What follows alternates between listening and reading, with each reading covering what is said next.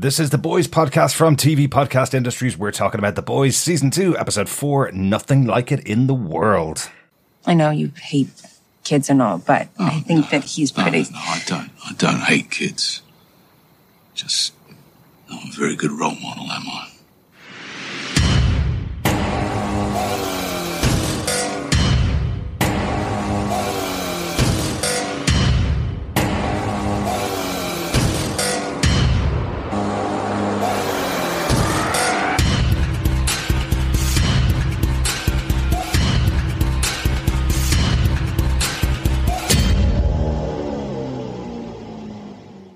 Welcome back, fellow boys and girls. This is The Boys podcast on TV Podcast Industries. We're discussing Season 2, Episode 4, Nothing Like It in the World. I'm one of your hosts, Derek. Hello there, fellow boys and girls. I'm one of your other hosts, John. And rounding out these trios like there is nothing in the world, I am your third and final podcast host, Chris. Welcome back, boys. We're on to our weekly schedule. Once a week, every week now, an episode of The Boys and an episode of Lovecraft Country on TV Podcast Industries. Lots of stuff to talk about every week.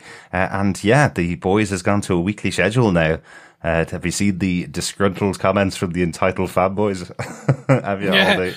People on the internet are angry? Oh, no. Yeah, it's amazing. That's so new. I don't believe it. Everyone's angry at the moment. Mm-hmm. Everyone.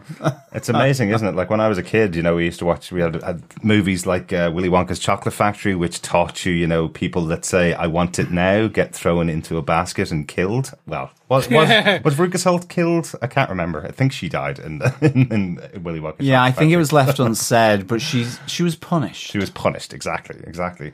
I want doesn't get, isn't it? Exactly, yeah. Like the worst human character in Harry Potter is his cousin Dudley, who just constantly wants everything now. So, these are kind of the lessons that I would have learned as a kid. Why are people not learning those lessons these days? We'll get it. It's only 5 more episodes. We'll get it every week from now on, and then they'll be there forever to watch. Absence makes the heart grow fonder. Exactly. And chill pills. Okay, everyone relax, breathe in deeply, go to your Zen point, and just chill. And once these 5 episodes are out, you're going to have to wait about 3 or 4 years till season 3 comes out at this rate. Exactly. It'll never get filmed. So why not enjoy only a weekly gap in between episodes? But we are here to talk about the 4th episode of this show. First off, I want to say a huge thank you to our Patreons who've been supporting us all throughout this year. Thanks so much to all of you who've been supporting us. Really, really good of you. Yes, thank you so much. It's through your patronage, your support that we are able to keep the lights on, keep the hamsters that keep our podcast materials running. Hey. They are in wheels. We kept them fed. You're able to give them some food. Additionally, you're able to, through your patronage, I was able to get a brand new, spanky new, shiny mic that allows you to hear my voice so much better. And as the ever constant threat is upon you that I will give you a rendition of some song that will never get us a copyright strike because it's so badly out of tune. But it will sound so much better because of your patrons. So thank you so much from the bottom of my heart. Absolutely. Yeah, a big thanks to all our patrons for sure for your support. It's really good. John sounded so depressed. Is it because they bought Chris a new mic, John? Is that what it is? No. I had to hear him so much better. Sorry, that was just my sober tone, I suppose. I see. A big thanks for your support. It is really, really appreciated. And of course, we would like to extend a massive welcome aboard to our new patrons for this month. James Uren, Marianne Morris, and Angie Arhus. Thank you so much for joining us. It really is great to have your support. Absolutely. And of course, both with our patrons and non-patrons, the support for the podcast is really, really great and really, really appreciated. You can support us in so many ways, whether it is through Patreon at patreon.com/TV Podcast Industries, or head on over to the podcast catcher of your choice, whether it be a boy or a girl podcast catcher, and you can subscribe to us there, rate us, leave a review. Sharing the love is sharing the podcast. Sorry. Or should I say, sharing the podcast is sharing the love. That's the one. Indeed. So all your support is gratefully received and very much appreciated by us, the lads. Absolutely, the lads of TV podcast industries. Yeah, a little bit of chart news. We're up to number 53 in the charts in the US for after shows. That's all TV after shows. We're just outside the top 50 after our first couple of episodes of The Boys released the weekend. So, thanks so much for everybody for listening as well. Yeah, definitely. Yes, thank you so much, fellow industrialists. But do you know what would be an extra nice present? Help us break that top 50. Get us through there by sharing the podcast, listening, telling your friends. If they're enjoying The Boys, if you're enjoying The Boys, spread the word. It would be amazing. Thank you so much. Enough of charting, enough of Patreon, enough of sharing the love or sharing podcasts. Boys, we are here to talk about The Boys, Season 2, Episode 4. So, let's jump into it. First and foremost, Derek, do you want to tell us who gave us what? Absolutely, yep. This episode was written by Mike Saltzman. Mike has been writing in comedy and dramas since back in the late 80s and early 90s. He wrote on shows like Wings and Murphy Brown. Now, I remember those because I'm quite old. I'm old, but I Murphy have Brown. no recollection of those. I never watched them. Amazing. Weird. Murphy Brown was some of the best kind of canned comedy, kind of sitcom of its day. It was the Newsroom one, It was correct? exactly, yeah. Yeah. I never saw Wings or Murphy Brown at all back in the 90s as a kid. Unfortunately, I think The Cosby Show, which I was watching, well, let's just leave that there, shall Yeah, we? that was a very, very Yeah. different history. The afterwards. canned laughter is not playing anymore. Certainly isn't. It certainly isn't. But yes, interesting that Michael Saltzman has been writing for that long in various shows over the years and is now working on a comedy drama, I guess you'd call that with The Boys. I guess we call it a violent comedy drama. Would that be about accurate? I'd go comedic drama sounds better for an Emmy nomination. Okay. I don't think they'll do violence. The most violent blood and guts and animal decapitation in an Emmy award nominated show is Well, they'd win it without a doubt. Oh, yeah, they without should. any competition. the amount of fake blood alone, which should top them over the charts. Definitely. The episode was directed by Fred Toy. We talked about Fred Toy last season. He directed episode 4 of season 1 as well. So it was the episode Female of the Species. Along with lots of other shows, he directed the excellent finale episode of The Watchmen, one of my favourite episodes of TV in the last couple of years. So great to have Fred back in this episode. I've never heard of that show. Is there any place you could point me that would be a great way of watching it and then listening to someone almost discussing it? I really like, can't remember on at this audio. stage. Yeah, it's available on HBO Max in the US, the TV show, and in the UK it's available on Sky Atlantic on their on-demand service. And we podcasted every episode and did a feedback episode every single week as well. So we did 18 episodes of our podcast last year, all about The Watchmen, one of my favorite shows. It was brilliant. I need to watch it again because I have to say, it was great, but through COVID cabin fever and sort of the blurring of time and space, I do feel I need to watch it again to remember. Or maybe I'm just old. Oh, we'll definitely watch it again, Don. Don't worry. Do you want to tell us what everybody gave us with your synopsis for the episode, John? Sure. Following 2 tip-offs from Mallory, Billy Butcher tracks down Becca and tries to convince her to escape from her false life. And Mother's Milk and Huey, accompanied by Starlight, head south to talk to a victim of the former 70s soup, Liberty.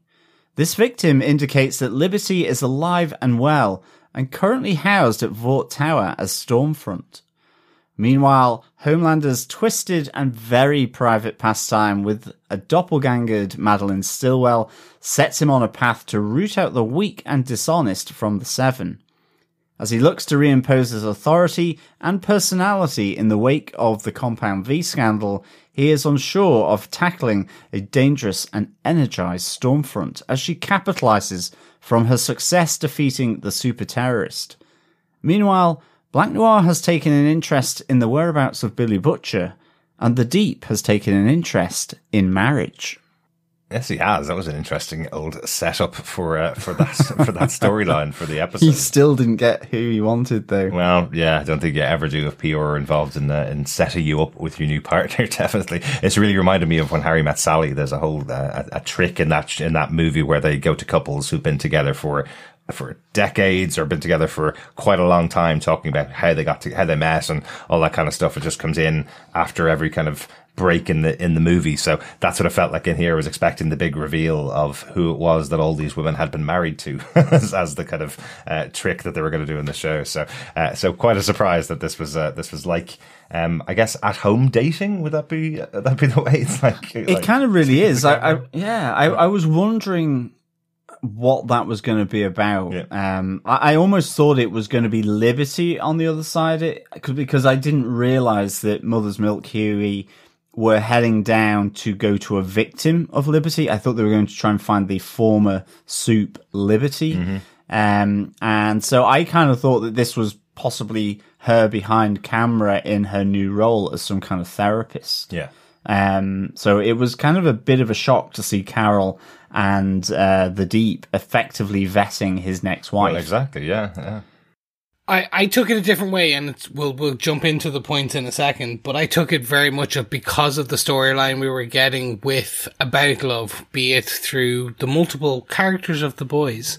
I was expecting it to be some support group that a certain light imbued Soup may have joined to discuss her heartbreak, her need, blah, blah, blah. I was expecting something along those lines. That would have made sense as well. Yeah, traditionally you have these kind of episodes that are tied in with holidays every year. You know, there's kind of the Christmas episode and the New Year's episode and the Halloween episode and stuff. There's no opposite holiday day to Valentine's Day, but this would be the perfect episode for opposite Valentine's Day. Like Broken Hearted Day. Broken Hearted Day, yeah. It occurs every year on September 10th. How about that?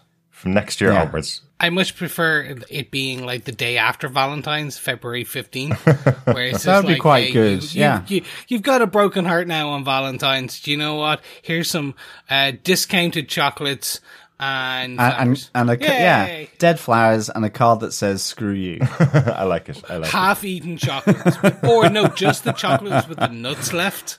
Like no one loves those ones. Ugh. I don't know what you're talking about, Chris, at all. Everybody loves nuts and chocolate. It's true, but let's just get on with the podcast because we're a bit in and this is where we need to go. So, boys and girls, ladies and gentlemen, if you're joining us only for episode 4, well, you've got 3 other ones to listen to. Great on you. We are changing things up on how we cover the boys. Each of us will choose the most interesting boys protagonist moment, the 7 antagonist moment, and any other outstanding moment from the episode that we feel. So to kick things off, I will do an accent like the boys, like the French, and I will talk about the boys moment. I will go first. I will talk about breaking a pure wee Huey's hat. Like a bad Frenchman. Do you see what happens when Chris takes over the intro to this section? He's suddenly gone into a French accent and he's talking about Huey's storyline for the episode. Like, do you see the irony, Chris? There was another storyline of the show that you could at least have chosen. Okay. Oh no, the Scottish boy on Huey. Look at him go. Oh, see, every time I go Scottish, I end up inadvertently going French. But anyway, I'm going to enough silliness. In all actual fact, I really just want to talk about the breaking of poor Huey's heart. Mm-hmm. Like, we'll talk about the road trip and things and the actual other things that happen around the road trip. But it was so interesting to see that theme of love and relationships and couples kind of being teased with what we talked about, like the Deep's kind of pick of marriage. But the growth that we see of Starlight, Annie's, and Huey's relationship outside of what's happening in the story. So, like, you see this mending of what we assumed was this mending of this kind of broken, or not broken, I was going to say shattered, but it's not, just kind of bent, relationship, which we thought was gone beyond repair. Broken beyond repair, yeah. Okay, to be honest, that heart sounds like it really can't function anymore. If it's broken, shattered, bent, and just not working anymore. No, so I just thought it was interesting because my assumption was that they were veering off from the comics, that this was a doomed relationship from the start, which is like, as this series continued, they were just going to pull them further and further apart. Mm-hmm. And you got some sense of that throughout the last few episodes, that like Annie was starting to feel dejected, particularly by Hughie's kind of lying. And then was it the last episode, as Hughie kind of straight out lies to her about what was going on. I believe it was the second episode. Mm-hmm. He straight out lies to her on the phone. She can tell that. To get to where Hughie professes his love to her in episode 3, to then her nearly having to kill him and them surviving. Mm-hmm. My assumption was it was going to be like, that was it. Like, that was the end. And then as this episode continues, we see why they were drawn to each other. We see that kind of, again, that mending as it continues, culminating in the I'll turn off the lights because I still want to see you, but only slightly dimmer scene, which was really nice. But not even that, it was just the actual section before where we see them talk about their broken lives as a contest beside the vending machine. And I was like, oh, this is great. We see the scene as they kind of are in the car and they're talking and they're smiling and they're singing. And I'm like, this is great. Like, this is what drives them forward. This new relationship, this reinvigoration to ending up in front of the subway where she just ends it. And we completely understand why. That constant fear she talks about, like the loaded gun, that all the aspects of that. They played with my heart in this. Because it is that you want Hughie to have love. You want Annie to have, like, to be together. They deserve each other. No, so I thought this was really interesting. Mm-hmm. Like, they basically built everything back up, and you expected by the end of this episode, things were, the new status quo being set was they're back together. And then they just dash it. And I was just like, that's ballsy. Yeah. Yeah, I mean, I think, I was surprised that they kind of reconnected actually in the car, but it's perfect environment for that to happen. And I kind of really liked it. Certainly given, even just the meeting up so soon after she had definitely been forced, but, the eyes were glowing and she was in kind of starlight mode, with, where she's acting on Homelander's instruction to kill Hughie, because he was ultimately saved by Billy Butcher, not by Starlight. And in the end, I was surprised that they came together so quickly, and then this road trip igniting everything. But I thought it was really, really good. And in the end, I actually thought that her kind of dropping everything and effectively calling it off, I just thought it was really, really good and absolutely made sense given what had happened to her in the elevator with Homelander. It was effectively her one last fling.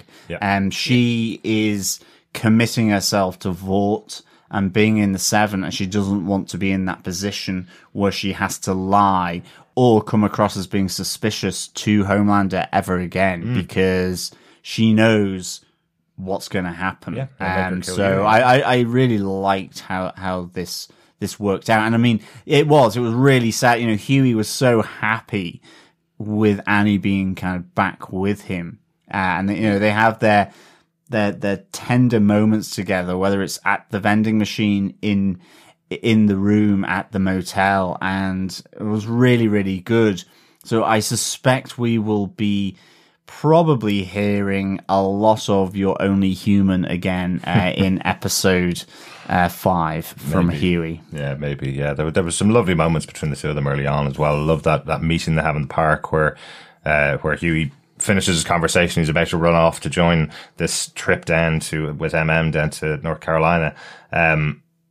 But he stops and realizes that Annie's not leaving the park, and he kind of says to her, are you just going to hang around here for a while? And then she breaks down in front of him and tells him what happened with Homelander, or tells him about everything that's going on, the pressure that she's been under. And it does feel really for the first time, because there's a lot of kind of hero worship in between Hughie and Starlight in the first season as to why they should be together. You know, there's a little bit of that kind of excitement of being with Starlight, but this time you really see a relationship there. You see that there is a connection between the two of them as well. So I really like that scene. And then by the end of the episode, for it all to be kind of pulled away is a bit sad. But hey, I watched Fitzsimmons on Agents of S.H.I.E.L.D. for 7 years, every single season being pulled apart for the whole season. So it's kind of a TV trope that the two characters you expect to be together will absolutely not be allowed to be together by the circumstances of the sci-fi show you're watching.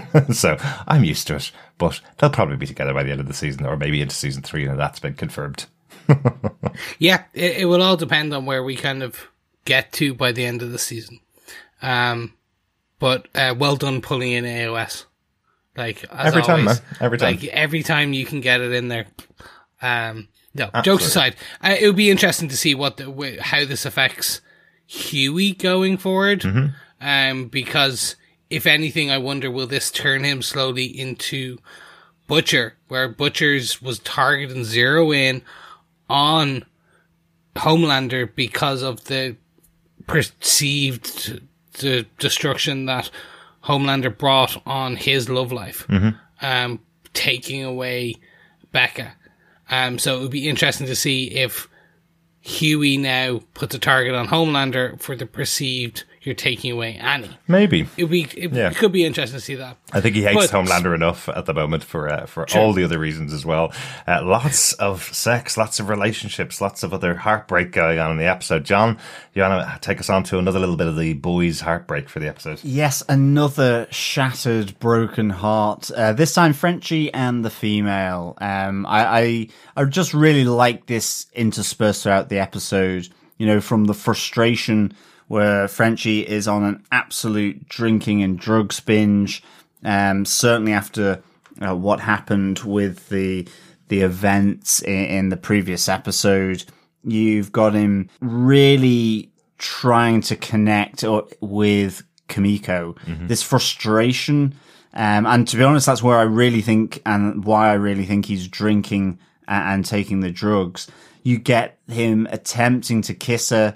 You know, if words aren't going to work, then just go in with the old kissaroony. Oh, and you know, unfortunately, this Frenchie got rejected by Kimiko, who really, I love that scene where she is under the table. She's absolutely intent on the TV with Stormfront again, capitalizing, as I said in the synopsis, on her victory over the super terrorist. And he comes in, he's been drinking, he's had the drugs, and goes in for the kiss and proper grip of the neck. And he knows when she has rejected him. Yeah. And of course, with that frustration, with that rejection, Frenchie ultimately heads back to Cherie, which we see for the first time since season 1, although I think we saw her in the background, the first speaking role. A little look at her last week, but here, you know, a proper little reconnection between Frenchie and the former flame of his, Cherie. It seems to confirm they have this kind of open relationship thing anyway. This is kind of like, definitely. It's not the love of his life, but it's someone that he'll go to. Friends with benefits, exactly. You know, I love that Cherie points out to Frenchie, you know, it doesn't matter really that female's nonverbal. She'd be able to tell you if she consented to you kissing her, right? Who did you think would feel good in this situation? She's lost her brother and you kiss her to make her feel better. Is that really a thing that was for her feeling better? You know, the whole scene with Frenchie made me wonder, had we seen him taking drugs before? And I couldn't think of any moment in the first season where we actually saw him taking drugs, or it was even intimated that he was getting high on his own supply, really. You know, we know that he is involved in a lot of sales of arms and that kind of stuff. We know the group that he's working with are selling drugs as well, so he definitely has access to it. But this episode definitely seemed to be, as you say, John, seemed to be him using drugs to kind of cope with everything that's been going on in the last episode, everything that happened in the last episode. Yeah, and I think the great thing about the Cherie thing is that, you know, it's ultimately, you know, what's drawn out of that is Frenchie wants to help, but he's just going about it the wrong way. And ultimately, the great thing about it is that he goes about it the right way, right at the end, because, you know, he's looking out for his friend, the person he has really strong feelings for, loves, in Kimiko, where he stops her from confronting Stormfront then at the rally. Mm-hmm. You know, at the 11th hour, pulls her back and says, "This is not a fight you're going to win." Yeah. And he looks like he's gotten cleaned up. It looks like Cherie has managed to, you know, give him a little prune, get him in the shower, get new clothes on. And so I just like this. I like this movement of the relationship between Frenchie and the female throughout this episode, really. One where Frenchie is frustrated, leading to rejection, effectively going about things really badly with Kimiko, who's just lost her brother, Kenji, and ultimately ends up looking out for her at the Stormfront rally. So it was good to kind of get a bit more of a meatier thing for Frenchie, I think, in this episode. Definitely. So they are. Yeah, no, I'm right with you. It shows his growth by the end. Like any of our listeners know, like, I hate tropes and I like growth. And that's in all things in life. Mm-hmm. But this does show that he's knocked back by this inability to have communication, discussion, a connection with her. But towards the end, he's understanding that he can make a slight difference with her. Yeah. Interestingly enough, we do get a quick answer to a small point about Stormfront in this scene. We were kind of wondering her power set, how she flew. Was it through the electricity? So we see that she does hover and then starts using her electricity, and I was like, oh, I was wrong. Mm-hmm. I was about to correct myself. Then we do see she cuts off the electricity and then flies. Yes. Right. So we can see that they are two different power sets. So still one for me. Yeah. She's definitely, seems pretty well souped up for sure. Yeah. I think the other thing as well with the Frenchie thing is we were talking about it on the podcast about, well, is it just a friendship kind of love and affection for Kimiko, or is it more? Wondering whether it was brother and sister kind of relationship. Yeah. But it kind of gotten lost a bit, and I think this nicely puts a bit more of a concrete feel around these two characters in terms of their own relationship together. At least Frenchie's, definitely. Certainly Frenchie's, yeah. But the female is in Avenger mode at the moment. Absolutely. She's absolutely focused on Stormfront after she broke the neck of her brother. Absolutely. I really couldn't think of a worse time for Frenchie to make his move. If he's been waiting for the entirety of the first season to make his move, this couldn't have been done at a worse time, really. But again, as I say, the boys are all going down. All the relationships are going down the bad path in this episode. My protagonist moment is the same. It's also another one of the boys going down the wrong path. This is really the capper on the entirety of the first season and a half, really. Billy Butcher finally finds Becca, knows where she is now, finally tries to rekindle the relationship with her, and unfortunately, because Billy Butcher's an a-hole, as we all know, he may be the most fun character in the show to watch. He may give you all the great curses, but he's still an a-hole, and you see it here, and Becca's not willing to go back to him because of it. He gets all the tips from Mallory, as you mentioned in the synopsis, John. He gets all the details of where she is, and Mallory is trying to make up to Billy Butcher in some way for all the things she was involved in over the time that she was trying to protect the world from the soup. She's trying to help Billy out, and even though he didn't bring back the soup that he was supposed to bring back to get the information, she gives him the information to find his wife. He gets there, they rekindle their relationship. They also finally have sex with each other after all these years, for Billy waiting to meet her. I guess at this stage it's probably 10 years, 10 years, something like that. The kid looks about maybe 8 or 9, maybe. Yeah, I think it's around that. So it's been a long time. Billy has been on this vengeance streak, trying to kill Homelander for what he did to his wife, trying to kill all soups in the world for what they've done and how horrific people they are. And what's put in front of him is Becca says effectively, I'll go with you as long as my son can come too. It is her son. She's been living with him for the entire time. He's an innocent child who's brought into this world and been used as a weapon effectively to try and keep Homelander in check, sort of, or maybe give something to keep her alive with. But Billy's not willing to take him because he's a soup, just like his father. So this effectively puts an end to the relationship between Butcher and Becca. She's done now. She's out. So will we see the turn by the end of the season where Butcher realizes he's wrong and absolutely should take in her and this innocent child?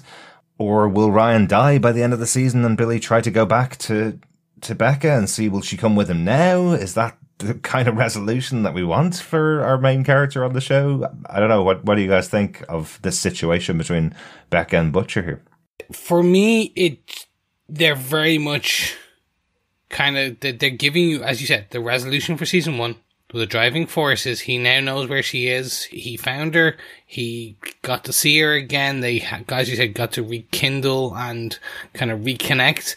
And it's that stubbornness that is driving him, that resolution that all soups are a-holes, that is driving him, is now showing, to a degree, will show him by the end of this season, hopefully, or at least by this, that resolution, that being so resolute in that opinion, is going to cause him to lose the one thing he just got back. Mm-hmm.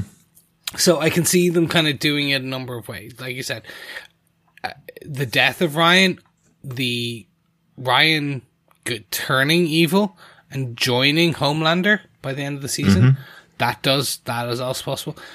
I hope they don't go down this route, but there is obviously the potential for them to, and I don't think they will. They've never given me like one of those more well-known tropes where they'll kill off Becca. They'll kill her off because her storyline is done, and then that puts, and maybe the Ryan does it or something, and then that swings Butcher back to the vengeance. That's what's going to drive our main character, mm-hmm. vengeance for his lost love. Yeah, because we've already seen it. So I don't think Kripke and the rest will do that. Well, that was as you say, that was the entire premise of the first season until we find out that Becca's alive. Yeah. So that was what we all thought was the trope that they were using in season 1. So you're right. I doubt they go and do that same trope again to push us into season 3. Now he's on the warpath. I did love Becca's response to Billy when he's saying, we'll just leave him behind. He's a multi-million-pound weapon, effectively. They'll take care of him. And she kind of says, but that's what happened to Homelander. He was left behind. Yep. He was left on his own with these scientists taking care of him, and look what happened to him. We will just be creating another Homelander if we leave Ryan here, you know? Really liked that element of the argument between them. Yeah, definitely. And actually, you got a sense from Becca speaking with Butcher that part of the reason why she took the deal with Vought to be in this compound after Homelander had raped her, and, you know, she's caring for the kid, the innocent party, and it's her son. Mm-hmm. But secondly as well, because of how she thought Billy would react to the news. Yeah. Like, she knows his temperament. Yeah. And she can see, and it's probably why she poses that question. Ryan is coming with us to test him, and he fails the test here with his outright stubbornness.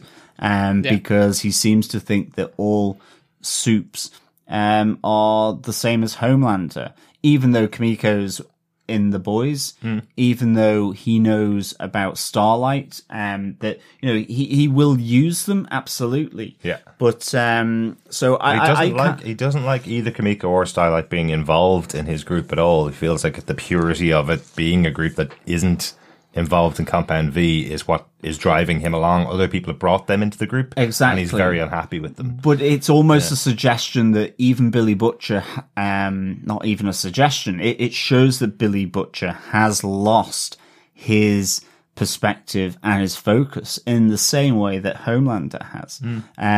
Completely, because he is just wrapping them all up in a bow as one. Yeah. And that's where Becca is totally against it. So it was really nice, this. I don't suspect that they will end. I think Butcher potentially has a redemptive arc here. I think it's not that difficult either, is it either? All he has to say is, of course I'll accept your son and we'll take him in. It's effectively the idea of going out with a woman who has a child already and you take them on as your stepson. It's not that difficult, really. Yeah. Especially knowing how much he loves Becca and knowing how great she will have brought up the child.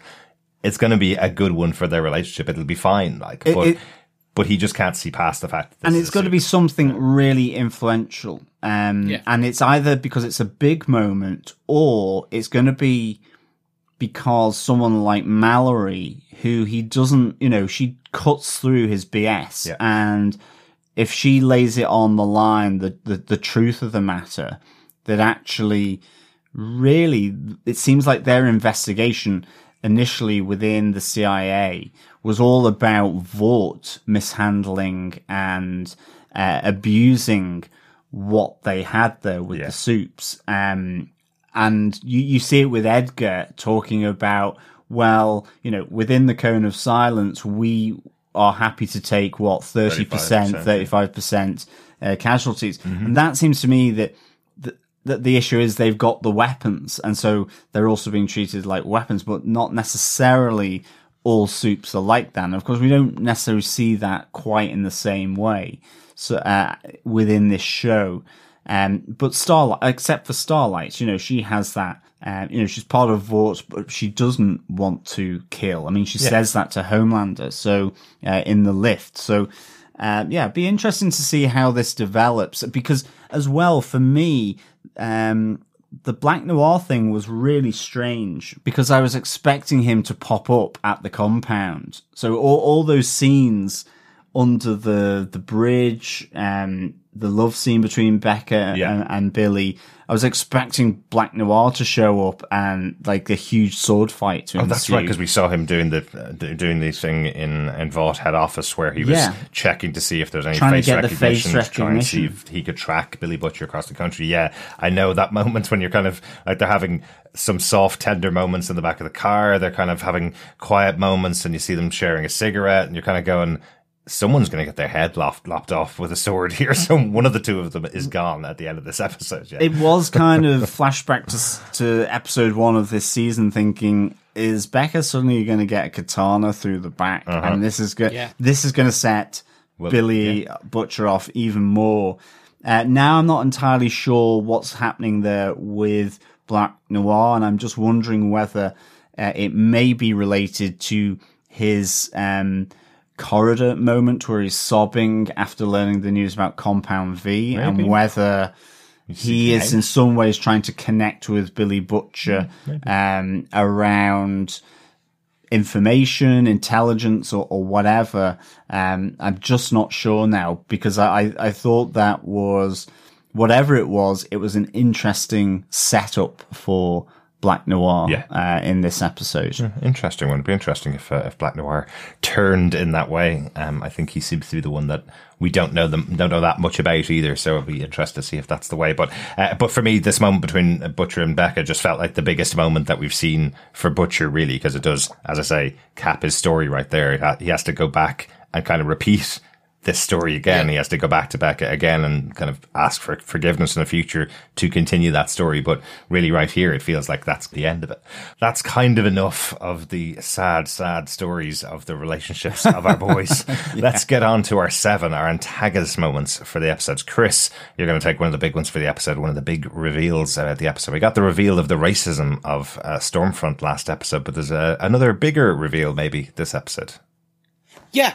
So very briefly, we talked about the question that Mallory had kind of put to Butcher about, have you heard about this Liberty character? And we were like, well, it's Budweiser ad, blah, blah, blah. And I was trying to rack my brains of, who could it be? Well, like, maybe it's kind of similar to Lamplighter. Maybe we were thinking maybe Homelander's mother. Maybe it's some form of that. They didn't wait long. Mm-hmm. So Mallory does kind of, while talking to Butcher, go through that the Liberty's name was all over Raynor's server, that she was talking to this, and there's an address and a person basically on the end of this address that should be able to provide some info on Liberty. And they were it was their job to go figure out what was going on. So we do get this interesting tidbit that, like, I'm just kind of, you've listened to our show to this point, you've already watched the episode. So yeah, Liberty is Stormfront. So what we see, or what we're perceiving to be, was basically Stormfront was in the early 40s, was the super heroine known as Liberty, and that she basically had killed this lady's brother because they were suspected that the involved in a crime, and full on goes crazy, goes full racist, and this girl sees it. And then you're expecting, it's like, oh, well, no, I was then expecting, oh, well, look, they'll say, like, she's still alive and point to someone in the crowd with Stormfront or on the vault. It's like, nope, it's Stormfront. Yeah. That's that lady.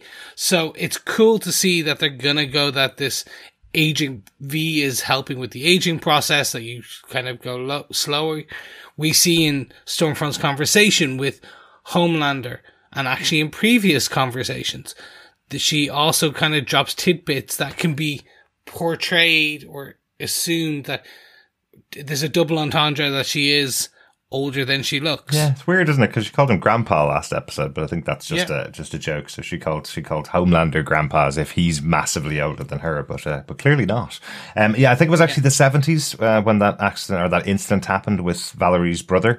Because she's herself is only in her 40s, and it was when she was a kid. So I think that's when Valerie's brother was killed by Liberty was in the 70s. I don't know whether it gives any detail as to how long she's been around before that. So I think we were talking about it last week as her maybe being part of the World War II effort when the Supes were around back then, but there's nothing in here, but we know that she's definitely been around since the 70s, and she's now Stormfront now. So just to make sure we're kind of clear on the timeline, but we'll definitely know more after this episode. Now that reveals there, we're definitely going to learn more about Liberty in future. Yeah, absolutely. What a fascinating reveal. So effectively she pulled herself out of the limelight and came back in for this, to join the Seven now, effectively back in episode 1. So I'm trying to get it in my head as well. Ashley said that she wasn't involved in Stormfront being added to the Seven. Whose choice was it that she went in there? Who made the call to bring her in? Homelander wasn't involved in it either. It feels like it would be Edgar in that moment. Mm-hmm.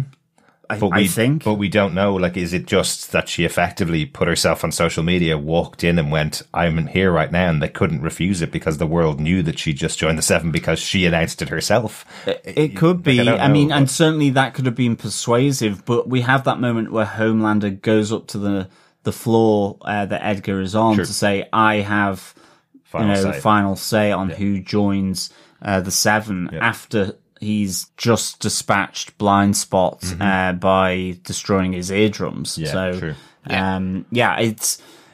I suspect it's Edgar, but it could be the power of her social media presence and that persuasion. That's why Edgar went with her or something. Or as you say, maybe she did kind of insert herself into the Seven here because... Do you know what I mean? It feels like Edgar's maybe thinking, well, Homelander must have done it because he told me he's going to be the one involved. And Ashley's going, well, I didn't do it. And Homelander's going, I didn't do it. And they're all kind of round in a circle, maybe, who is the one that actually brought her in. But it could be Edgar. It could be. But it's interesting you say that she inserted herself because, there was her reaction to... we see her in front of baying crowds here. At the start, she's telling the crowd to be your own hero. And I thought she was continuing to hog the limelight, after the death of Kenji, after that, and kind of, being PR'd to death by Vought. But then she's really kind of going... Anti-Vought. And, they're not doing anything in the tower to stop these super terrorists, super villains. They're selling you these plastic dolls, throw them in the bin. And I think it was only until, the moment between Homelander and Stormfront where she she talks about you have fans, I have soldiers. You don't need everyone to love you. You just need 5 guys on a laptop and people to follow you, 5 million people to follow you, you know, that are passionate, emotive, because emotion connects and anger sells. You've got to change with the times, you know, with a sly nod and that, you know, nice little reference to the liberty element and rebrand. I can help you with all of that. Like, this is almost like a cuckoo in the nest, I feel, a bit, or a fox in the hen coop, whatever it may be. She is being a little parasitic here, because all this attention is for her own agenda, which is to spread divisiveness and anger, because that's all you need. And so, rest. her backstory is going to be fascinating, and as well with all the similar kind of antics going on from people that should know better in power, then, you know, it's fairly timely as well. Absolutely. With all of this. But I thought that thing of Stormfront to Homelander, I just thought it was really, really good, and a great way of describing it from the writers of this episode. Yeah. That kind of process. Yeah. Oh yeah, like there was. This is 100% a call out. That conversation was 100% a call out to current political status around the world, in terms of the use of the internet, weaponizing it. Well, yeah, but weaponizing certain people as well. It's not just you can weaponize people to go and buy the new iPhone, or you can weaponize people to go and join your cause to take down people of color that don't agree with your opinion, which is exactly what she's doing here. Yeah. So, before we move on, and I'm going to move it on to John next, I want to call what my potential theory, Chris's crazy corner of theories. So, we got the background of Vought, and who Mr. Vought was. So, I'm going to call it that Liberty Stormfront was one of the first soups. In Germany, was created by Vought, was brought with Vought to America. She aged up, became Liberty, and so her aging process slowed. So then, by the time it was the 70s, she was a full-blown superhero. Now, she is a Nazi. We'll find out she's fully white supremacist, is a Nazi. Vought is no longer in charge, but she is still quite interconnected into Vought Industries. So she got herself pretty much through Edgar onto the Seven, and it is essentially that she is going to promote and become that crazy right-wing, kind of not anti-Vought. She's just everyone that is not white soup. You must bow before us. Yeah, and that's where they'll go. It's an interesting dynamic, isn't it? Because you saying that, Chris, it's kind of like me thinking now, okay, yeah, maybe she has sort of deep ties back to, you know, the Vought family or something like that, and yet, I can't wait to see her relationship with Edgar as well, and the fact then that Edgar has got the picture hanging in his office of Vought, where we got the backstory.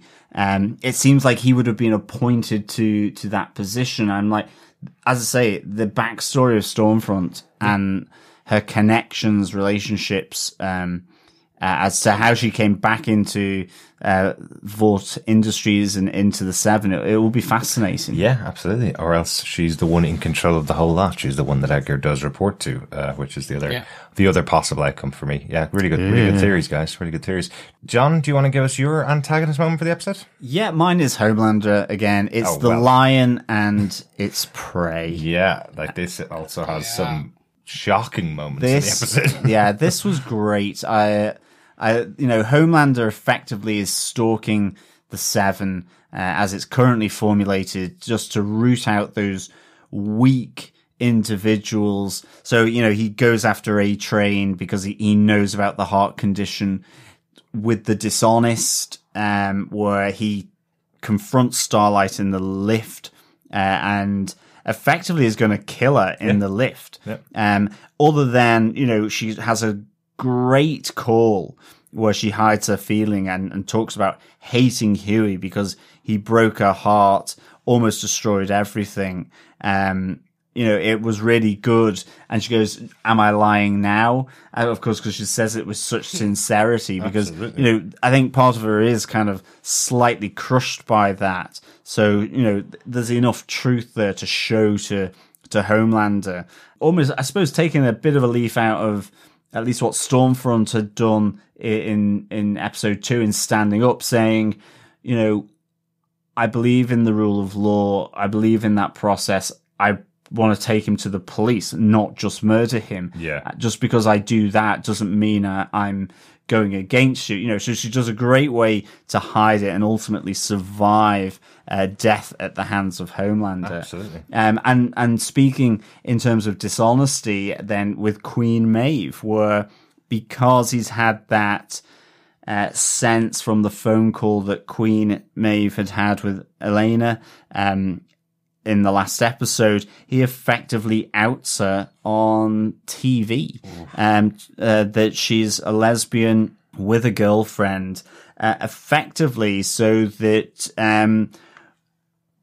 all her personal business is on show, and he can bring her back in. You know, he the dishonesty from Queen Maeve is a personal one, because certainly in season 1, you know, you see that they're very close, and Queen Maeve is technically, she's complicit in a lot of what Homelander has done really badly, like the airplane being sort of blown out of the sky with all the passengers. Absolutely. And as we saw, you know, that whole conversation between herself and Elena, where she's saying, you know, the things that I've been made watch him do, and the things that he's made me be complicit in. Like, she's certainly questioning herself, but this is, a brutal moment where he outs her on television. You know, this it's idea. Really not good. When he goes through them all, you know, he's just so matter of fact about it. And it's almost like, where did he lose his PR training almost? Because he's there on TV kind of going, well, you know, we have loads of races in there. We've got A-Train, he's a black guy, and we've got Black Noir, he doesn't really identify with any race, so we've got all those covered too. It's like this really, it's like Homelander has started to lose it. Yes. You know, even on television, he's not able to keep himself in control, you know, and then definitely. It's like, you want a gay one? We've got a gay one. She's gay. It's like, she's a lesbian. She's got a partner. It's like, oh, just stop, Homelander. Definitely. Know? Like, he is just, you know, with Queen Maeve, it is about being sick of the lies that on a personal level, because she's afraid that he will go and kill Elena. So what did you think about that moment with Maeve? She says to Homelander, "What have you done with Elena? Where have you taken her?" And he says, "She's safe. She's fine." I was trying to work out, does that mean he has or has not taken Elena? It sounded almost like he was saying, I know about it, and your worst fears are coming true here. I've taken her. I just felt that he was saying to her that he hadn't done anything. I took it at face value a bit here, because I felt, you know, in terms of the treatment of Queen Maeve, treatment of Starlight are both horrific, and, you know, attempted murder or threatening murder and outing someone.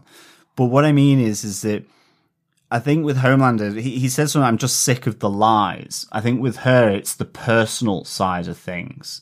He doesn't have that deeper personal connection with Starlight in the same way as Queen Maeve, I'm guessing.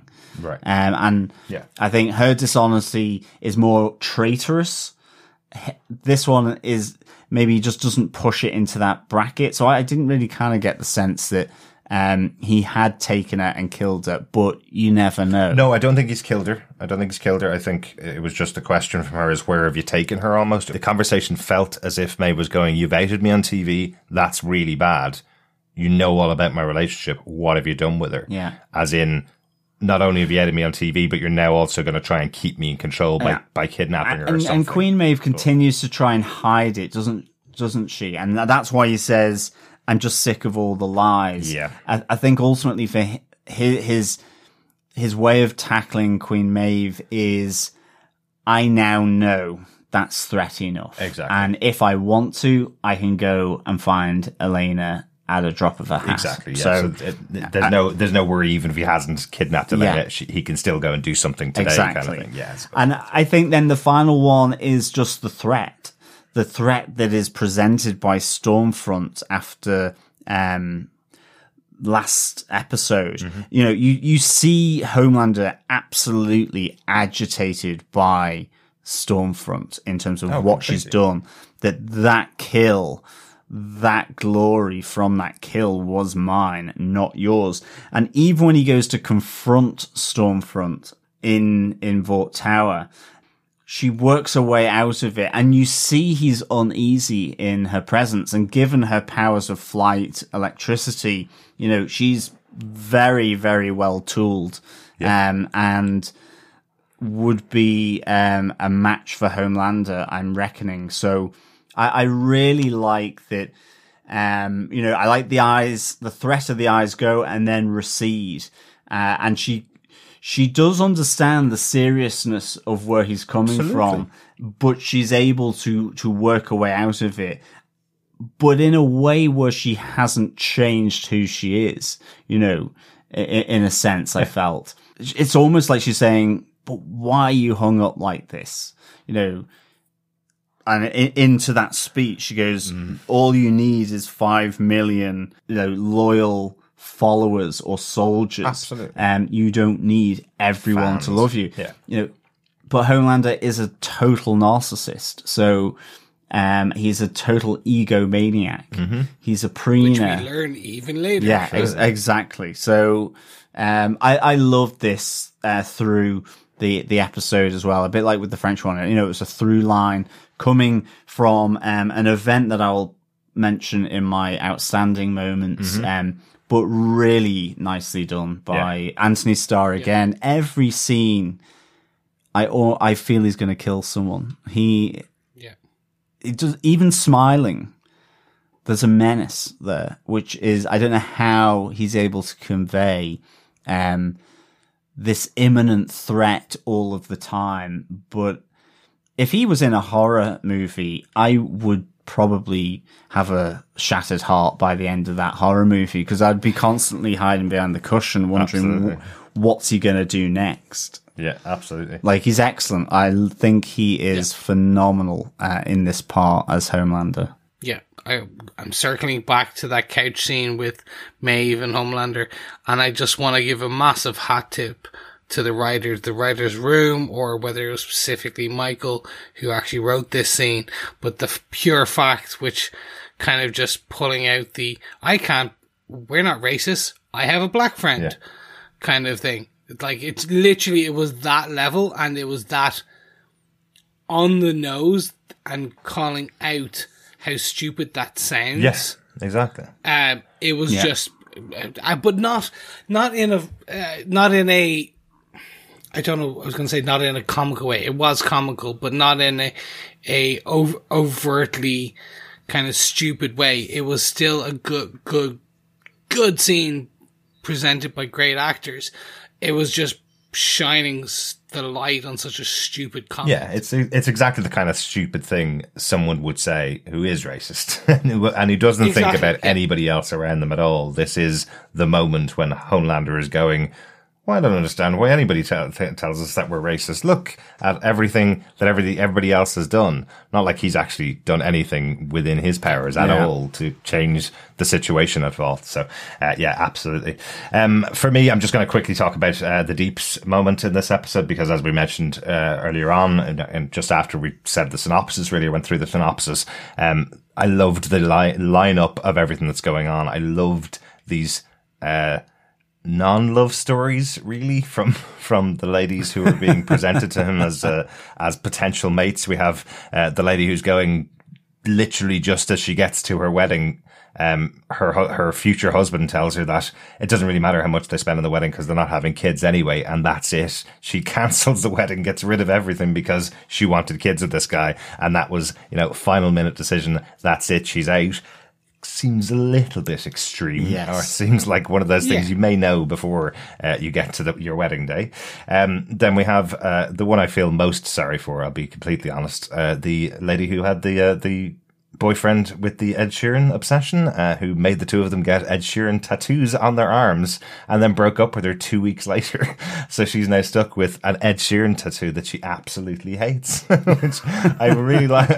I feel so sorry for, anybody who gets a face tattooed on their arm is always someone I feel kind of sorry for. That it's one of those things that will never age well as to, symbols and words and languages on your tattoos. Absolutely, they generally age quite well, but a face on your arm never going to go down too well. So I do feel sorry for her, but I guess she's not going to be stuck in a relationship with the Deep, being PR'd to death by Vault Industries. So that's not too bad. We also get the reveal of the one that Deep would have wanted, I suppose, who's basically willing to do anything sexually that he would be interested in. And of course, Deep's like, yeah, okay, yeah, that's my wife.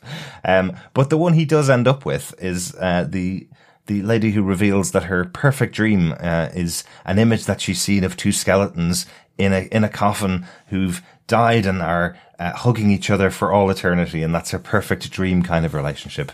And that's the woman that Vault are going to set the Deep up with for the future, because it has to be someone as wholesome as that who believes in being together forever and ever and ever. Yeah, I don't know whether it's intended, but in my head I was kind of going, how did those two skeletons die? Did one kill the other? Is that not are these not the skeletons that are kind of fossilized from the volcano?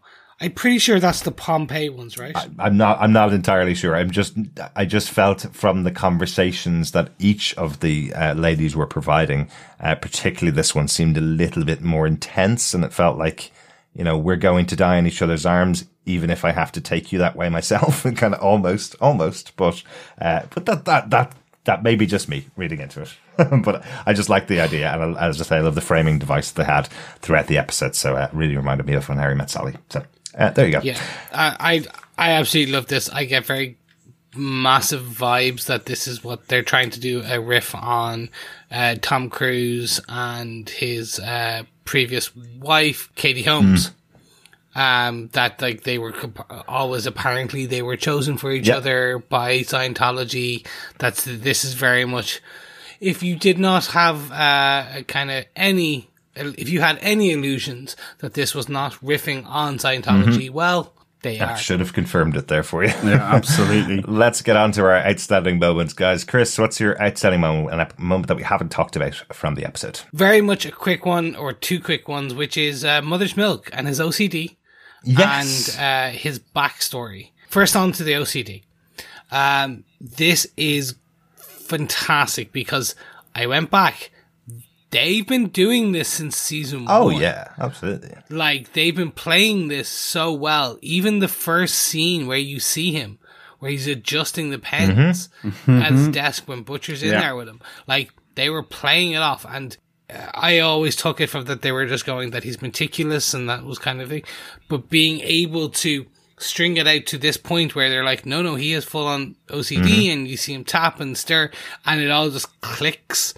It was masterstroke in character development. Like, just see, I think I'd seen it so much, especially when you saw things like, him asking for a particular type of hand sanitizer, that kind of stuff. We knew he was really clean. Again, as you say, right back from episode 1, him adjusting the pens. It was always something that was there in the character. I just think this whole storyline is, hey, guy friends, like Huey's been hanging around with him for 6 months now, and seen him every single day. All it takes is like one car trip with Starlight. She goes, do we need to talk about MM's OCD? And he's like, what OCD? What are you talking about? I haven't noticed that at all. That just feels like guy friends. It feels like that kind of thing where all your mates could spend their entire lives with you and not notice that you have a pretty serious condition, really, when it comes down to it for MM. Like she describes it as, have you not noticed that before he turns into a new lane, he has to tap the steering wheel 3 times and then put on his indicator. Before he drinks a cup of coffee, he has to tap the cup 3 times. Like, he does multiple OCD things before he does anything, and Huey's never noticed any of them. The wipes, even the aloe vera, because he's got to sanitize his hands, like we met, kind of caught out in one of the episodes. I think it was episode 1 of this season. Yeah, I really liked this call out, actually, of the OCD of Mother's Milk, for sure. Yeah, no. As someone who has small amounts of this, I just loved it. I thought it was fantastic, a great portrayal of how they do it, not making him out to be a complete psycho crazy, Exactly. As they do in some more tropey TV shows.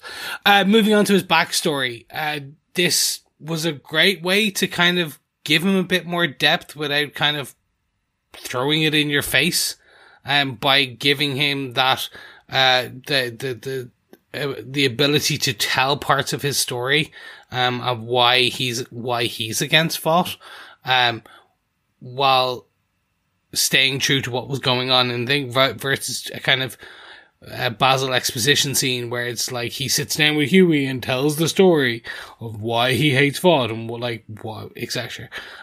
We didn't get that. We got it as it was a natural progression of him and Starlight talking about his dad, or their fathers, and it was a nice touching moment. We know he's dead. And then getting the scene where they're about to discuss and trying to show why they're against Vought and the downtrodden. And we do get this story that, for reasons his father was suing Vought. Vought basically attacked him with an army of lawyers. His father never gave up. Basically, his father had OCD. We see that he was constantly at the typewriter. He was there constantly fighting this battle for all the years until one day they just didn't hear the typewriter go anymore. Yes, there's another magic trick from Vought. They made his father disappear, it seems. Yeah. So this was great. We get the background. We're going to probably find out more. And yeah, I'm happy to it. In Chris's Corner later, I'll quickly discuss some of the top points about his comic backstory. And it's quite similar. Like, it's really, really good.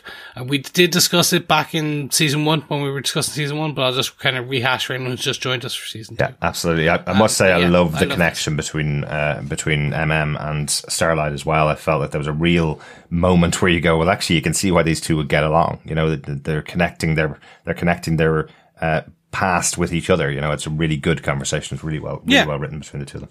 It felt true. Exactly. Like, it didn't feel forced. It didn't feel like, we need to quickly get backstory. Here you go. Yeah. Like, it was just a very fluid conversation. Yeah. And also feels if we are eventually ever going to get Starlight as a true member of the boys in the future, you can now see there's a way in here. She's had a relationship with Huey. If that ever happens again, that's fine. But he really trusts her anyway. MM looks like he would really trust Starlight now after having this conversation and connecting properly with her. So all she needs to do is convince Frenchie, the female, and Butcher to try and let her into Absolutely. the group. Butcher? Maybe not Butcher. Maybe Butcher might have to leave the group before she joins.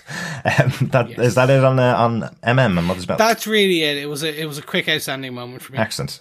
John, I think you're taking the creepiest moment from the episode as your outstanding moment. Yeah. Yeah, a bit of Homelander on Homelander action. He is so into himself that he only needs himself. That includes his doppelganger, who is back this season to recreate Homelander in his own perfect image and to pleasure him how he sees fit. Yes, this was never going to end well for Doppelganger.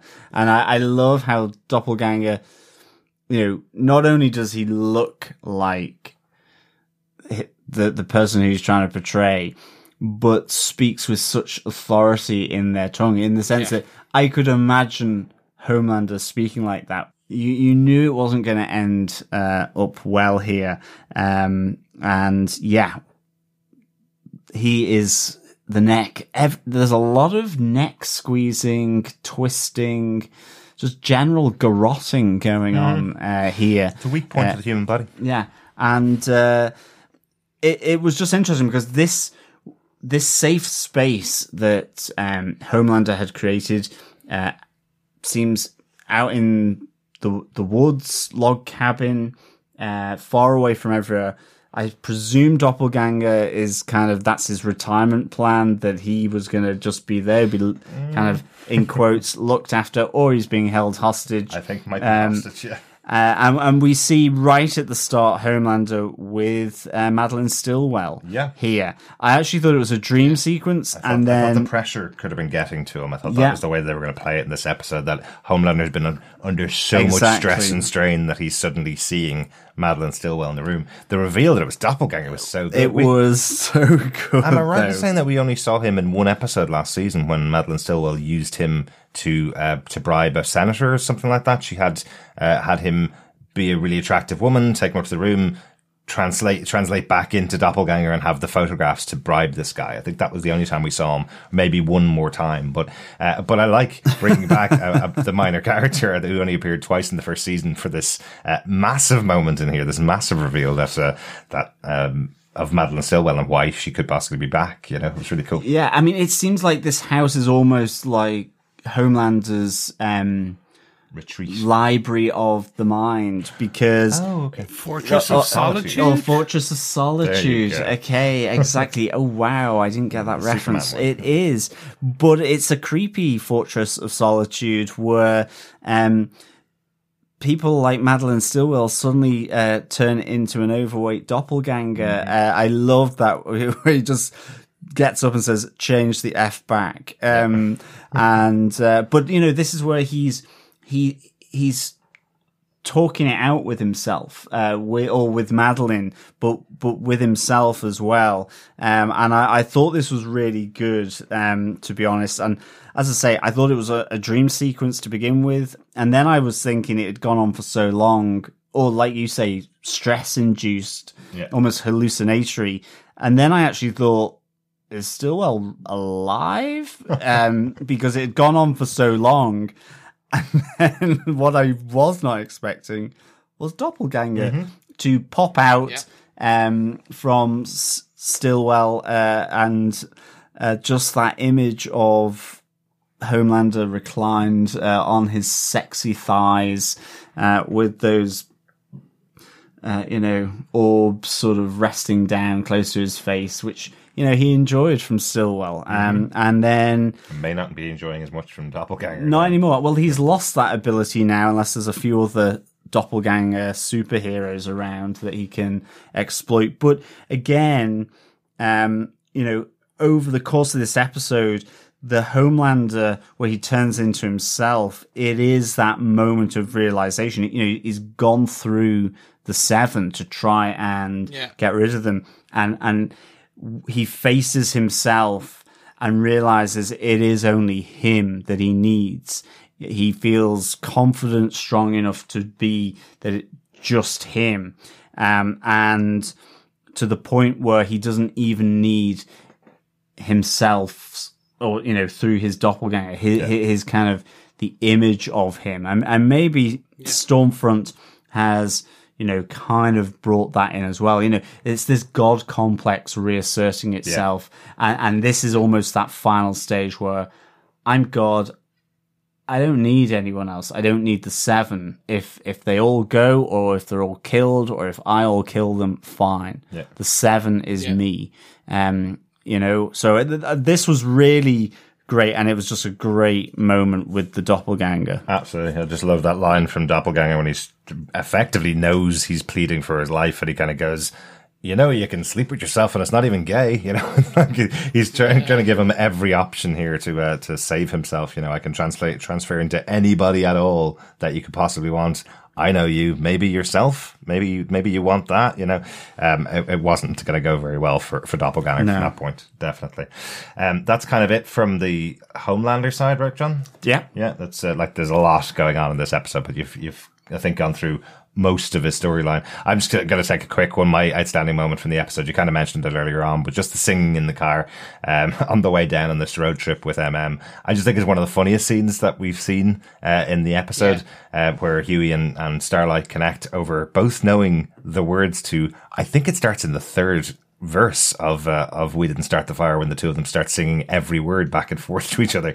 You know what? Most people get the first 3 or 4 lines of that song before they start kind of miming along with what they think it could be. Exactly.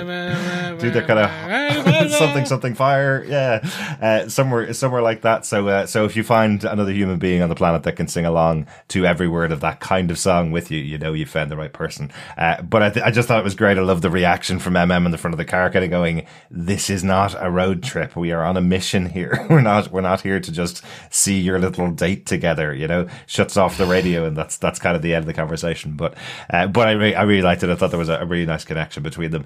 Just to mention, because for some reason we didn't mention it back in episode 1, we have had a new Billy Joel song every episode.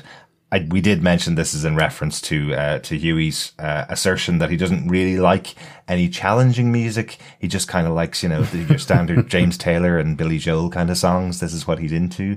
It's the type of music and the only type of music he's into. Nothing wrong with either of those two people as artists, but broaden your range a little bit, Huey. Yeah. So you kind of get the feeling that part of the reason why he's listening to You're Only Human on his phone every day is because there's so much French rap going on in the hideout that they're in, which really wouldn't be something that Huey would be into. But back in episode 1, we heard Pressure by Billy Joel. In episode 2, we heard, as I said, Only Human. In episode 2 and 3, it was played at both times. And there was a little touch of Piano Man as well, one of Billy Joel's most famous songs, at the start of episode 3 as well. So in episode 4, it's We Didn't Start the Fire. So we will apparently hear more throughout the rest of the season. So what are you expecting for episode 5 then? See, I'm wondering now, maybe with Huey's broken heart, maybe he'll turn to somebody else. So that might have been the last Billy Joel song we'll hear, but we may hear more for the rest of the season. Some other big tunes.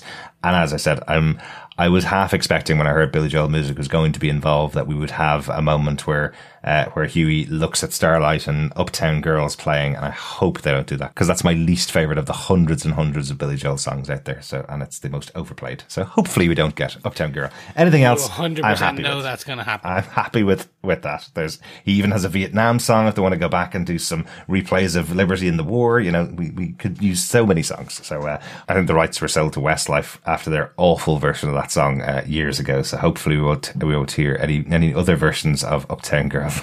Anyway, quick call out just on that, as we hadn't called it out before. Any notes for the episode before we got on to Chris's Corner? Very quick one. We wrongly assumed that in episode 2, when we heard about Kimiko's village being destroyed when her brother tells the story, that it was Homelander who did it. But according to Mon Cherie, in this episode, it was Lamplighter. Right, yeah. She said Lamplighter burning down the village. So again, another name check for Lamplighter, who we know is coming in season 3, played by Sean Astin. So it'll be interesting to see now how deeper they go in this. That's like kind of why is that why Lamplighter's no longer there? Maybe Homelander killed Lamplighter because Lamplighter tried to save them.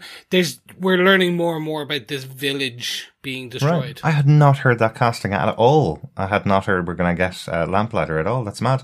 All I knew was that he was gone at the start of the first season. That was it. He was the person that had been removed from the 7, that Starlight took his place, effectively. That was it. I didn't know we were going to be getting him coming back. That's really interesting. Excellent. I'm pretty sure I heard that, but I could be 100%. No, excellent. Thanks, Chris. That's good stuff. An interesting one. John, anything? Yeah, just 2 notes for me. I did kind of forget to mention Shockwave is seen entering the vault building to replace A-Train. Yes. And the great little moment with A-Train and Ashy, where she's like, "Oh, nothing to worry about," and then Homelander just says, "He's replacing you. He's basically coming in to kind of sign the contract." Mm-hmm.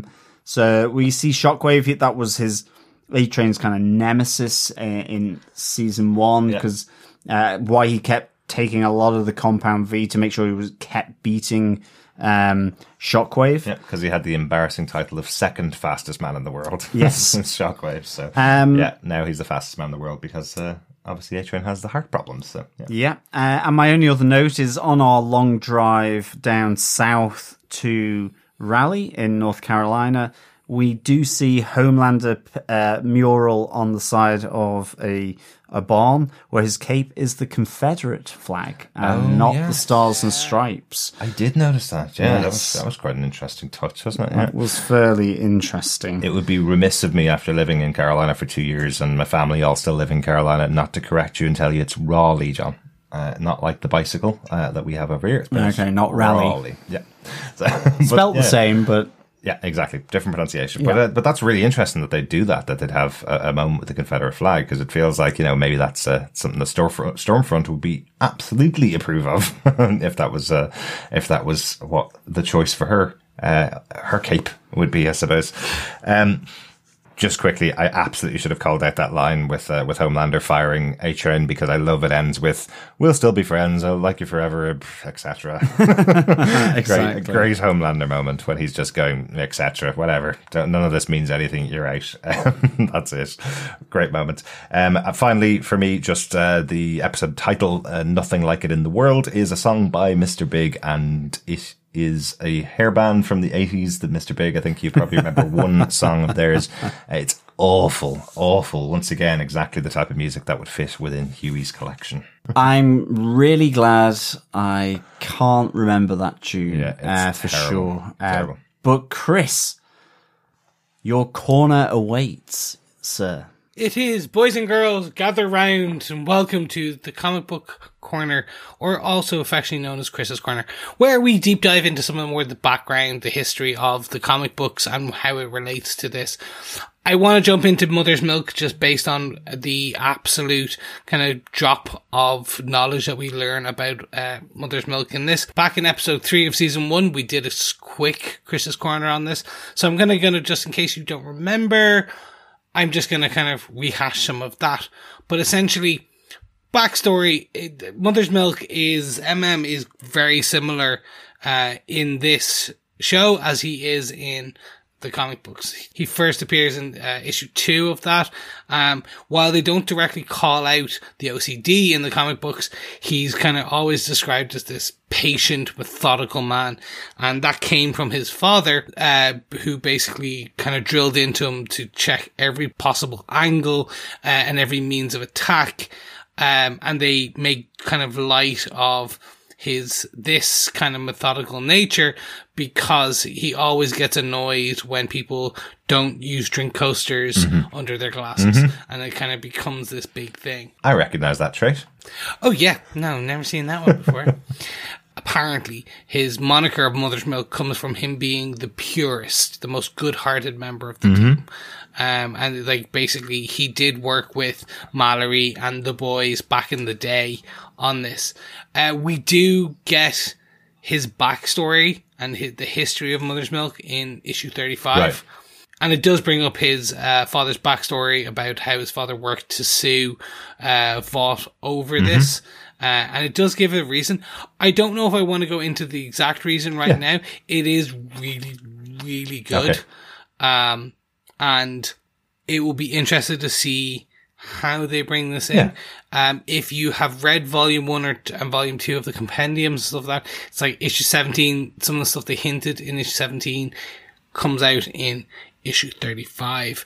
But it is really nice to see how they are staying true to the comics with this, because it is something that ties deep to what his character is. So hopefully, fingers crossed, they stay quite close. Excellent. Yeah, it sounds like if we had the reveal in this episode that he's so connected to his father, we'll probably hear a bit further on that story in a future episode. Excellent. Anything else in Chris's Corner, Chris? No, but again, calling it out. If anyone has any questions, let us know. Oh, sorry, I should have said his real name in the comic books is Marvin Milk. Very good. I think we saw that at the start of the season on screen, didn't we? We saw Marvin Milk being wanted. So as the name, the only person that wasn't named was Frenchie. It was the only unknown person. Unknown. You're right. Yeah. So it is the same as the comic. Excellent. Yes. Good stuff. I think overall we seem to have enjoyed the episode. John, do you have a rating for this episode? I do. Again, another episode I really, really enjoyed. I'm going to give it 5 doppelgangers out of 5. I liked all the through lines on this, from the the love gained and loved lost, with Hughie and with Starlight, Frenchie and the female. Although he does he claws back their friendship anyway after the mistimed kiss. At least keeps her alive, yeah. And keeps her alive as well to fight another day. And of course, with Billy Butcher and Becca as well, Homelander and all his team, there's a lot of love lost gone on there. And I like how he goes round all of them. And yes, the little mystery around Stormfront, I think it's going to be epic, her backstory. Yeah. I really hope I'm not building it up in my mind, but it just sounds fascinating how she got where she is. And I can't wait to then see her ripped down by the female, hopefully. But I think there may be a few other people that want to join in on that fight, at least Homelander at the moment. But Definitely. Who knows? Maybe he's taking a chapter out of her book. So I really, really enjoyed this episode. Thought it was properly top notch. And so, yeah, 5 doppelgangers out of 5. Excellent. Yeah, halfway through the season. Excellent episode overall. Chris, anything else to add? Not really.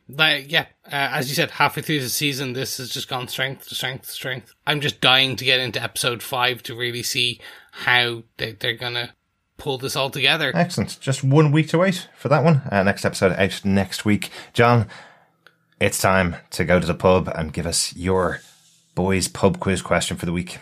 Yeah, welcome back to the pub quiz, fellow boys and girls and fellow pub quizzers. This is episode 4, and this is question 4. What are the 3 worst candy bars in the history of candy, according to Huey? Yes. Send in your answers to feedback at tvpodcastindustries.com. You can send them in one at a time. Just make sure in the subject line that you indicate what question the answer is for. So please keep on sending those in so that the winner, the one with the largest number of points, will be crowned the winner. And if we have a tie-off, then of course it will be names in a hat. Each question is 1 point unless stated otherwise. So yes, please keep on bringing in those answers to the pub quiz questions, fellow boys and girls.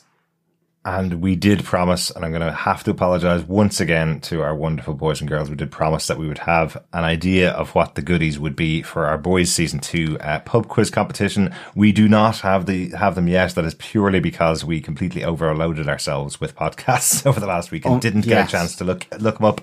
We will have them for episode 5 going into the other half of the season. We will have our goodies available for the boys pub quiz. Thanks so much for everybody that's entered the pub quiz. It's really good fun to have to see your answers so far. Yeah, absolutely. Thanks for entering. And I can assure you it will not be the 3 worst candy bars ever that are in the prize. Excellent. Yeah, don't do that. Nobody likes setting terrible candy bars to them. No. We have got some feedback in for episode 3 that we haven't discussed as of yet. Thanks so much for everybody who's been sending in their feedback to us. Email us to feedback@tvpodcastindustries.com with any thoughts you have on the series as a whole, or any episodes that you've watched, or the podcast itself. We'd love to hear from you if you have any thoughts about the podcast. First up, we got an email in from Jimmy Urin, who says, I am so excited to have this show back with a fun season opener. I just can't believe it has been a year since the last series, and given how much has changed since, it is almost comforting to be back with the boys again. That said, I have to say that the way this show makes you laugh out loud while watching decapitations, exploding heads, or voluntarily severed limbs does make me worry that lockdown might have done something more to me. The first podcast was excellent, and I especially liked Derek's catch with the Lebowski reference, and I'm impressed you managed to find a soundbite to open with without having to censor the language. That's becoming an eternal struggle, Jimmy. Thanks so much. Jimmy says, just a few other thoughts that you might not have had time to include. The Translucent Funeral was a great opener, and I agree on the awful brilliance of the song. thought we hardly knew you. It seems we can't see through you. as a quote from the lines there. I also noticed in the live broadcast that the new subtitles updated just before Starlight spoke, presumably deliberate to show how scripted their grief was, and a very nice touch for the episode. Very good. Jessica Hetch, who plays Carol, was also Susan in Friends, married to a character named Carol, as well as in Breaking Bad with the ever-amazing Giancarlo Esposito, who has that fantastic, confident menace that should make him a perfect foil for Homelander this season. Oh, that's really interesting. Also, what is the Fresca drink is about? Is it some kind of drug, or is it just product placement? It makes me think of Slurm from Futurama. Nice catch. Yeah, lots of Fresca over and over again in the Deep's place. Jimmy continues, not quite enough of Butcher to make it a perfect season opener for me, but he did get to have a great intro, and I guess was held back for a reason, so we should get plenty of opportunity for the rest of the season as well to find out what went on after the last finale. Anyway, enough for now. On to the next episode. Go on, Jimbo. You might as well fill up on the boys as we have them. Thanks so much for your feedback. Yes, thank you so much, Jimbo. Appreciate it as always. Over on Facebook, Angie Aris had this to say: wickedly good fun in that first episode. I finally watched it last night. The bit where Homelander drinks some of Madeline's breast milk out of the freezer was super creepy. I like seeing more of Giancarlo Esposito as Miss Edgar.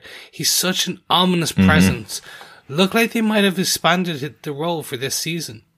Yep, Giancarlo Esposito just... I'm not a Breaking Bad guy. I know he was huge in that. I know him for a few other roles. But every time he's a scene eater, and not in a bad way. He's just this fantastic presence that putting him in a room, it's going to be, or even him in the role, it's just, it's going to be a fantastic take and an ominous presence, as you said.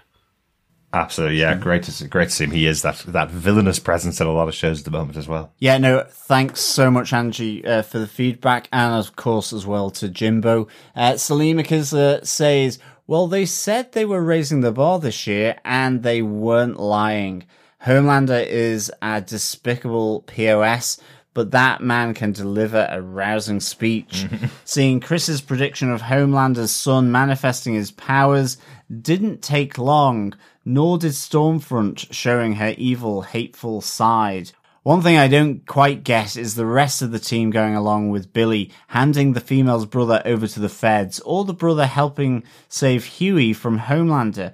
Did they have a last-minute plan to somehow get Becca and Mother's Milk's family without actually handing him over? Yes, obviously I am officially off of Team Stormfront, though I do find her and the dynamic she brings to the show very interesting. During the virtual panel a couple of months ago, Aya Cash said she was worse than Homelander, so I'm really interested in where they go with her. Maybe she will go full-on Nazi. She doesn't seem to mind working for Edgar, but she could just be going along to get along.